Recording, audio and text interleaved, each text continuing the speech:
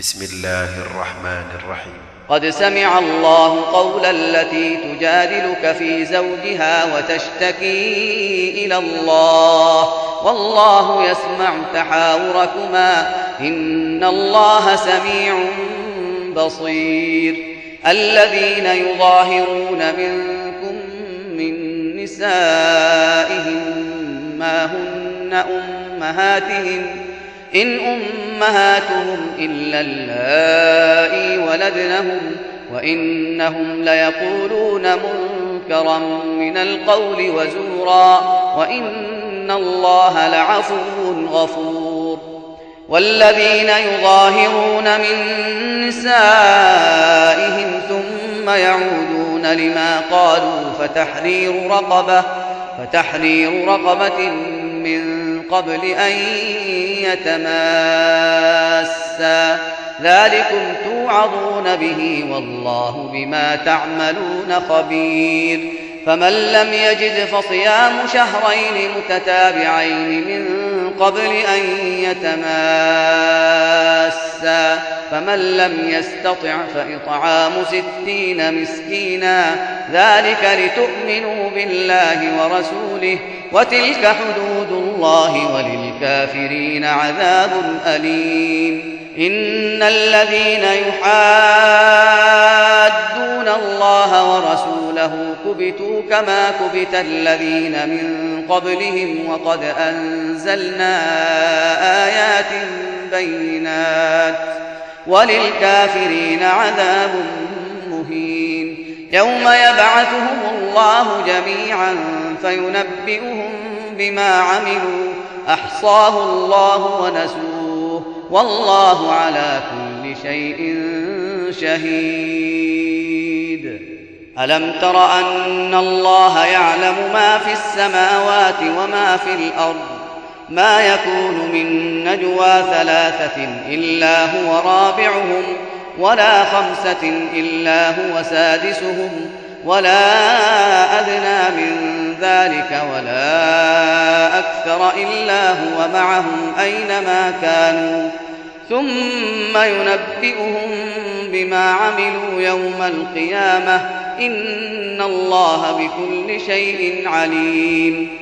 ألم تر إلى الذين نهوا عن النجوى ثم يعودون لما نهوا عنه ويتناجون بالإثم والعدوان ومعصية الرسول وإذا جاءوك حيوك بما لم يحيك به الله ويقولون في أنفسهم لولا يعذبنا الله بما نقول حسبهم جهنم يصلونها فبئس المصير.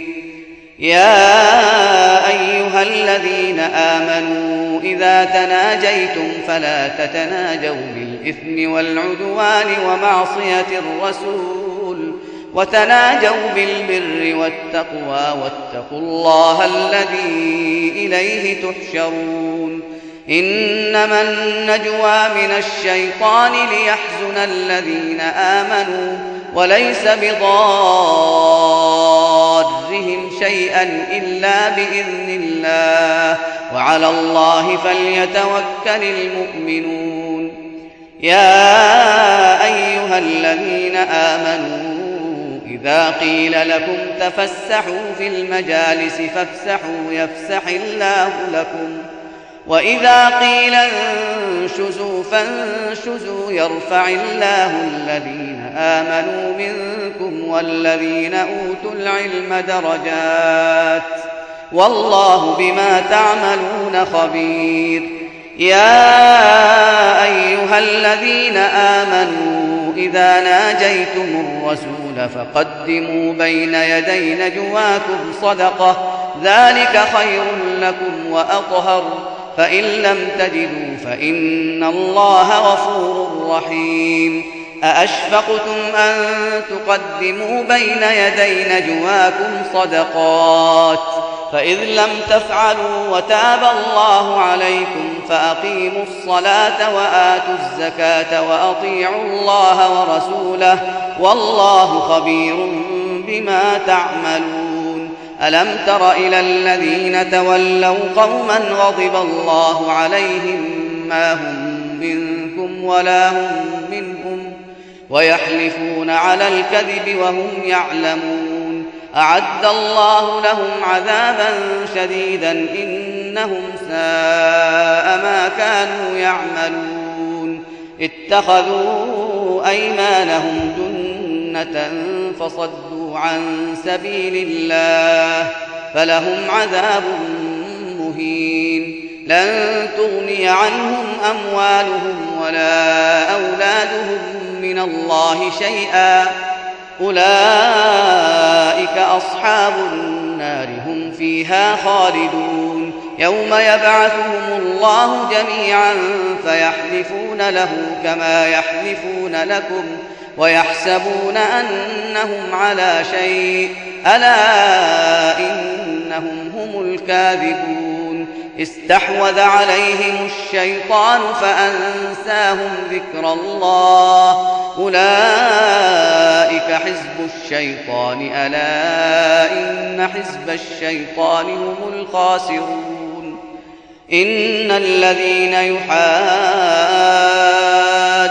الله ورسوله أولئك في الأذلين كتب الله لأغلبن أنا ورسلي إن الله قوي عزيز لا تجد قوما يؤمنون بالله واليوم الآخر يوادون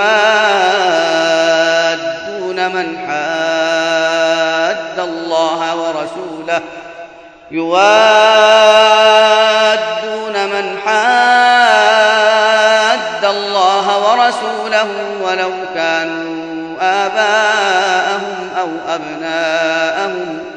ولو كانوا آباءهم أو أبناءهم أو إخوانهم أو عشيرتهم أولئك كتب في قلوبهم الإيمان وأيدهم بروح منه ويدخلهم جنات تجري من تحتها الأنهار خالدين فيها رضي الله عنهم ورضوا عنه أولئك حزب الله ألا إن حزب الله هم المفلحون.